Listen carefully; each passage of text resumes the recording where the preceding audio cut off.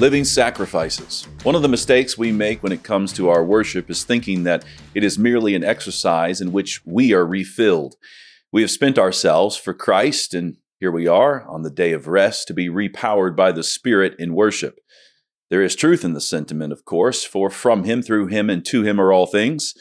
So there is a from Him in worship. But Paul says that we present our bodies as living sacrifices unto God. And he adds that this is our reasonable service and worship. Worship, then, is a very active endeavor. You are presenting yourself to God, and you are doing so as a sacrifice. The sacrifices of the Old Testament were quite passive. Their job was to be taken to the altar and killed. But those sacrifices could never take away sin. Christ was the only sacrifice that could cancel sin entirely, and he was not taken to the slaughter by another, but laid down his own life willingly. In the new covenant, we don't need any more blood sacrifices, for Christ was the once-for-all-time sacrifice who paid for our sin completely. But where does that leave us? Aren't our bodies sacrifices as we worship God?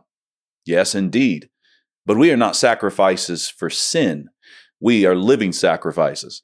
And as we offer up our very selves to God, it should be a lively endeavor.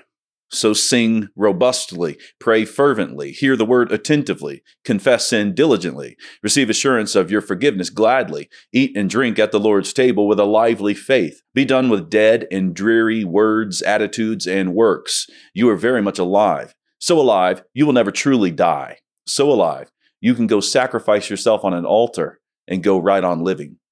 You don't have to be a rocket scientist to know that the American family is in bad shape. But we're left with the question, why? Why is the American family dissolving? I believe that there is a covenant solution to the dissolving American family. So I sat down with Pastor Doug Wilson, Pastor Toby Sumter, and several other of my friends to talk about covenant marriage, covenant parenting, even the covenant and the cosmos. It's called The Case for the Christian Family, and it's available March 31st. I hope you enjoy.